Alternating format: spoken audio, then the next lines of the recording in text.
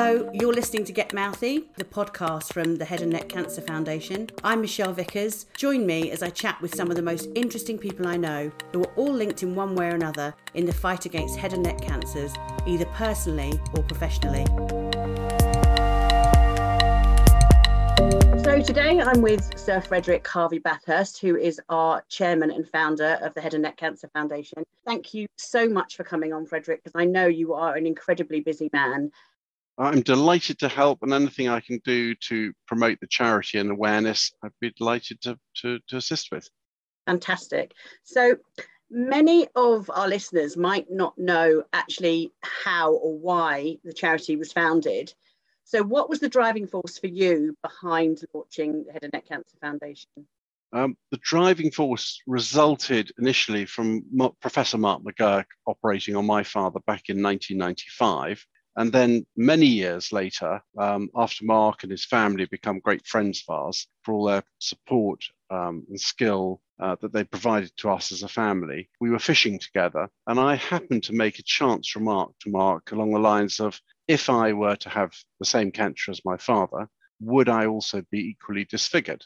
It is something which I think concerns all of us whose parents have had cancer, whether it's inheritable, particularly as I have zero knowledge of such things. And Mark answered, no, so long as you catch it quick before I retire. And on asking him why that was the case, he said he'd pioneered a new type of treatment, which is far less invasive, the form of surgery. And my next question was a very obvious one. Well, who else knows about it? To which the answer was really pretty well nobody. And then my next question was, why not?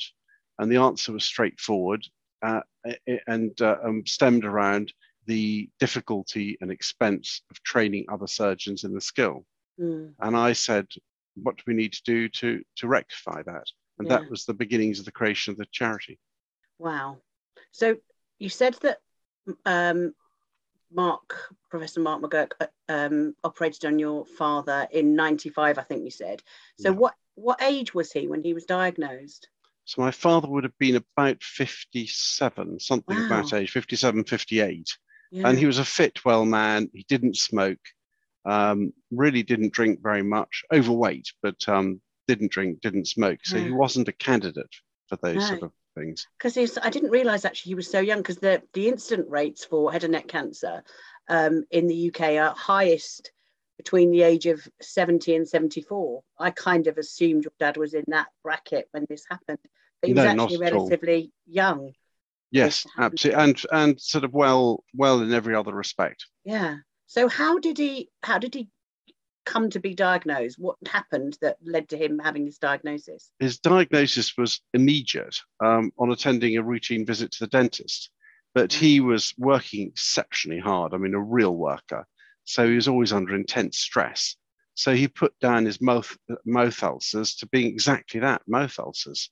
Yeah. But the moment the dentist saw in his mouth, it was abundantly clear that it was far more than a mouth ulcer. So that was why he went to the dentist in the first place. He was taken straight from the dentist by ambulance to hospital. Wow.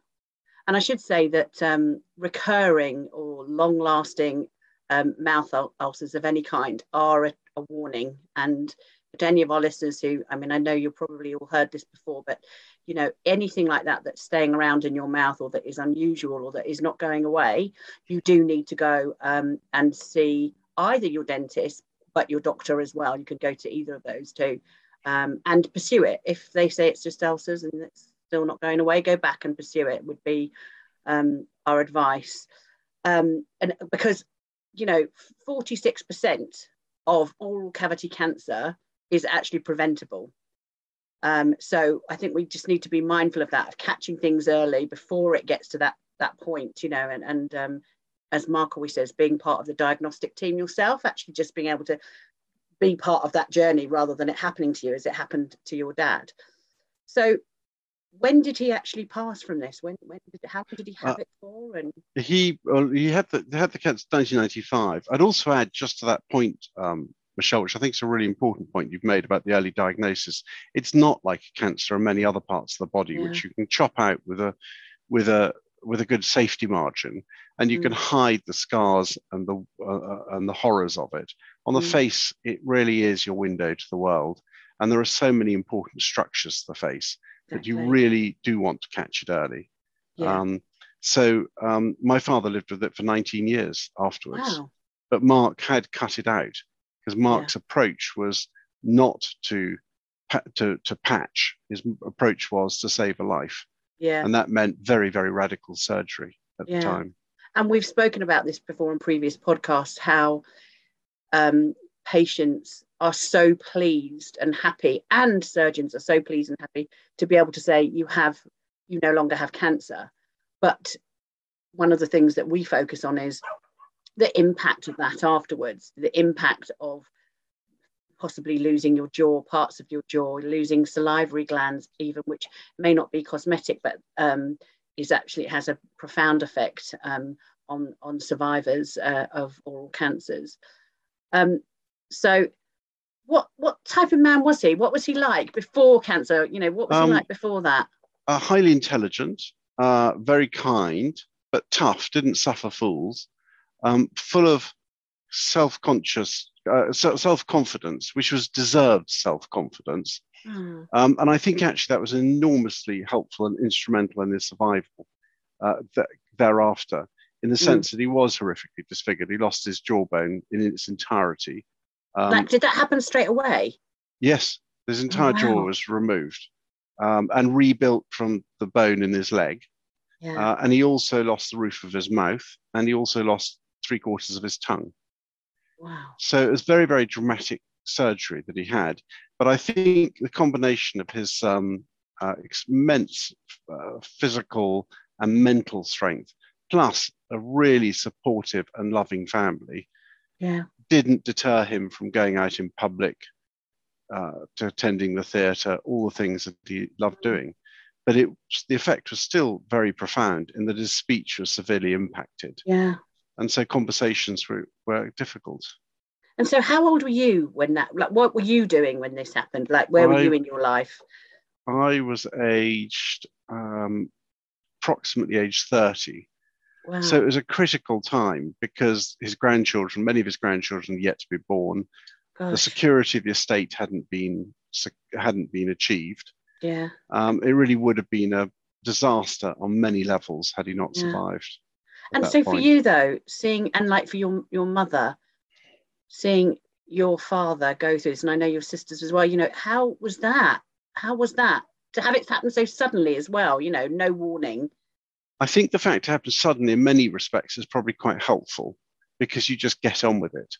And we're quite a resilient family, so that did help. My mother's strength in it was really quite extraordinary.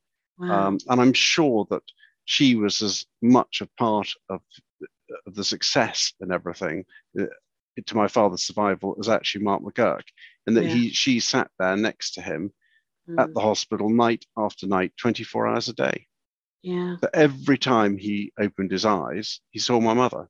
And I think that really was enormously instrumental in his successful and comforting recovery.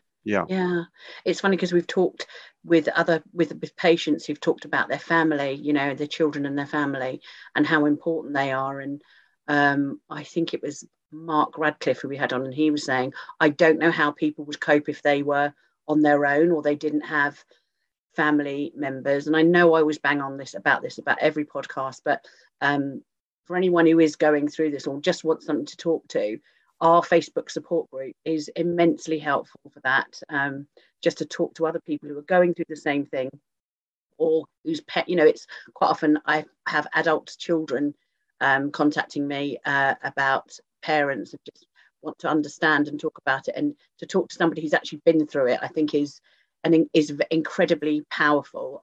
So I would urge anyone, if they are feeling that they would like someone to talk to go onto our Facebook support group, which you can find from our website, the Head and Neck Cancer Foundation website, and go on and make some friends there. And really, it's gone international now. We have so many people on there. Can I just ask what happened with grandchildren, were there any grandchildren that were sort of old enough to see and understand what was going There on? were, and I think that was probably one of the most upsetting things for my father, that his youngest grandchild, who would always run up to my father and give him a big hug. And the first time she saw him, it's entirely natural for a Yeah, young child, age 4 or 5, yeah. just was horrified and didn't hug my father. And I think that Oh must have been gosh. extremely Yeah, painful for my yeah, father. But I'd endorse, Michelle, exactly what you've just said about going onto the Facebook page. And remember, whatever is done to the individual, um, they are the same person underneath. mm, They're the same human being, however scarred that they might be outwardly. yeah, Underneath it all, they're the same person as they ever were yeah, before. And yeah, that, I think, is what one has to remember. yeah. So, what was it like? And this is a very personal question, but what was it like losing your father? Was it? Oh, Did you know it was going to happen, or did it? I knew it was going to happen at some point, but it was, I mean, I think about him every single day. It's not something Yeah, one forgets. And I think there's an extraordinary it's a particularly English thing where someone dies and you're expected to sort of be over it, certainly within a year, and you move on. yeah, Um, and although I don't go for the sort of European approach of candles and wailing, yeah, I have no embarrassment to say that every morning I wake up, open my shutters, and I can see my father's grave across the park. yeah, You know, the only thing that changes is that in the early years, you think of it with sadness, and yeah, then you think of events with a smile or even laughter.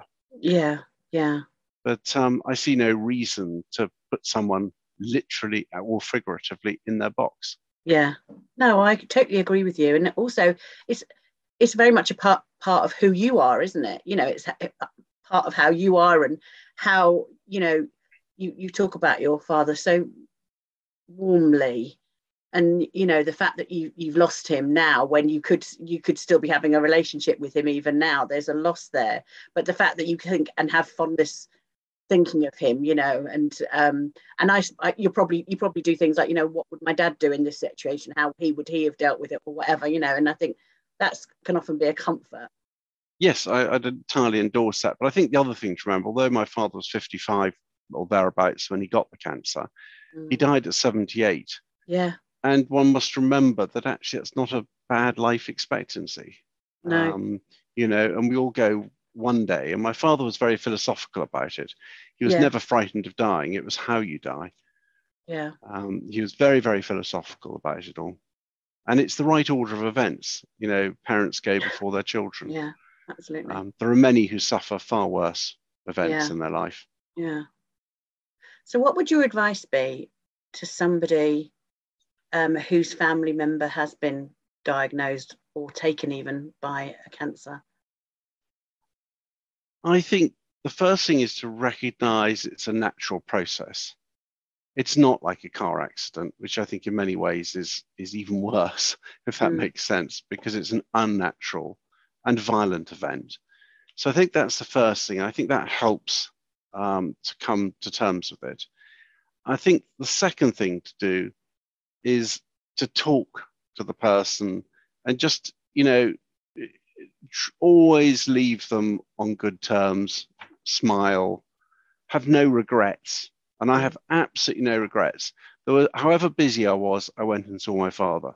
mm, And do you know what? That bit of work that I missed or the restaurant I was late for, so what? None of that mm. matters 20 years later. I have No, zero regrets. And yeah, that is perhaps the thing I'm so pleased about. yeah, yeah, absolutely. That there's not things unsaid, or Exactly. time Yeah, not spent. Yeah. absolutely. Absolutely. So right at the beginning, you talked about your bond, really, your family bond with Professor Mark McGurk, who treated your father. So how did that kind of happen? How did that happen? My father was actually due to see another surgeon, but I think he was about to go on holiday. Okay. So we were recommended Mark, and my mother and I went to see Mark.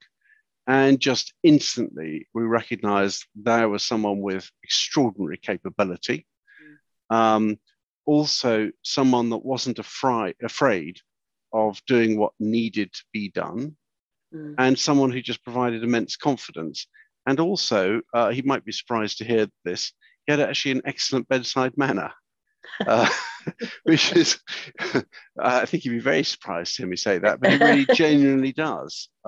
He answered questions honestly, openly, and you just felt confident in him. And I think the other thing was, in those days, you didn't have the internet in the way you do now. So thank goodness you didn't start Googling things and becoming an instant online professional surgeon, which I think is incredibly dangerous. Do you trust this person? This is what they've trained for all their lives. Do you think they're the right person? And if so, do it. I think that's key. If you think they feel they're the right person and that they're offering you, what you need and having options. And I think Mark is really good at that sort of explaining the detail and why. And he does it in a, as you say, he doesn't do it in a, he has great sort of compassion, I suppose, when he's speaking about it, and an understanding of the impact that it's having on the person, which, I do speak to lots of surgeons, and not all surgeons have that understanding the sort of ongoing process for the patient, and that's why Mark has been so keen about this, minimizing the surgery for people. I think a lot of surgeons are kind of like, well, we're doing it, it's working, why do we need to do that? So Mark got to know your family. I get, what I'm trying to get you to talk about is to talk about, I'm not going to tell anyone anything embarrassing, but about your fishing. You have a fondness of fishing together, don't you? Yes, really do enjoy it. And I think what we both see in the fishing is that we both have pretty high stress careers, and it really is a wonderful way of relaxing. Some people watch trash television or listen to music or whatever. Certainly listen to music, but it's just a real escapism. And it's an opportunity to see nature at its best. And it puts things somewhat in perspective. And I guess it's a good way for you to there's so much that you've shared, I suppose, with your families and with your dad passing, your dad's surgery, that there's probably a bond there that might not have been, I suppose. Oh, absolutely. Yes. I mean, we both come from entirely different backgrounds, but our interests are very much the same. I think the values are absolutely similar. And I think that is probably the most crucial thing. Black is black and white is white in our world. So I think those sort of basic fundamental values towards those around us are really one and the same. So in terms of the charity, I mean, I'll give you a few of our stats here, that we've trained 43 UK units, surgical units, 21 overseas units, and we've launched 4 new treatments that are innovative and brand new and groundbreaking. And we've also had millions of views on our mouth check video, which we know saves lives. I get calls, so I know that happens. So what impact do you think in the time, because I think I joined in 2017, but I think you'd started in 2015. So what do you think, now we're here in 2022, what's the impact that the charity's made on head and neck cancers? Well, the first point I'd make is that it's the single thing I'm most proud of. And I don't take the credit for it. I really don't. It's Professor Mark McGurk's charity. He just asked me to be a chairman in terms of oversight and making sure that we stick to the Constitution. And when a difficult decision has to be made, then I can help guide that. The impact has been far greater than I ever anticipated. The original objective was to go and train just 20 surgeons in sentinel node biopsy. And we far exceeded that target. And this really will change lives. And I know that's one of those phrases which is oft overused, but it is really genuinely true. It is changing lives. And many people over the years to come will have no idea that it all stemmed from a chat on a riverbank. So I'm really proud of it. I really desperately hope, and perhaps the hardest thing is to get people to check their mouths. And it's so simple. Buy a torch for $3.99 from a petrol station, put it next to your sink. And I do it the first day of every month, because that way you remember. And you just look at your mouth, get to learn what it looks like in the mirror. Yeah. And the first time I found it quite tricky. So I did it every night for about a week. By the end of it, I was pretty fed up. But it then got into my memory bank. Yeah. And now it's just once a month. I just check and just, does it look like it did last month? Yeah, fine. Exactly. And that's the thing, isn't it? It's just, I always think with this cancer, it's such a weird thing because it's in your head. It's like if you have a toothache, it's all consuming. If you bang your toe, that hurts and it's not great. But if you have a toothache or something going on in your head, it's all consuming. It's terrible. So it's kind of a weird thing that we don't pay attention. We talk, we eat, we sing, whatever. Why do we forget to look at this area of our body? And why are we not comfortable with it and knowing what's healthy? And I always say, if you watch the video, just watch and see, what does a healthy mouth look like? Because if you know what a healthy mouth looks like, you'll know if something's up, you'll know that something's wrong. I think the answer to that question, Michelle, is actually remarkably simple. The reason we don't look is that we don't see in public people with head and neck cancers. It's very rare. And the reason is that most people spend the rest of their lives behind net curtains. They don't come out on the street because it's just too difficult and for them. Whereas people do check for breast cancer. They do check for other forms of cancer. But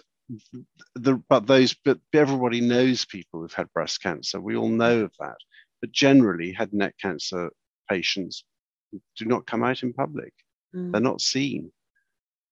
It's a weird thing because, for UK males, head and neck cancer is now the 4th most common cancer in the UK. Isn't that amazing? It's the 4th most common cancer. Gosh, I didn't know that. Yeah, it's huge. So what are your goals for us in the future? I think to carry on what we're doing, which is particularly the awareness as far as I'm concerned. I think that is really particularly important, the awareness and the self-checking. I really think that is really important because without that, 50% of everything the charity does is really not a success. So we must continue to promote the idea that people check their mouths. And it does matter, and it's particularly important as we live longer and therefore are more susceptible to catching these horrific diseases. Well, thank you so much for your time. It's been, as always, it's always an absolute pleasure to talk to you, Frederick, and I could talk to you forever. But thank you so much for sharing your time with us and also some really personal stuff about your father. It's actually heartwarming and lovely to hear. And so thank you so much for sharing it with us. Thank you, Michelle. For information, support and advice, including how to check your own mouth, look up hncf.org.uk or follow us on socials, search HNCF.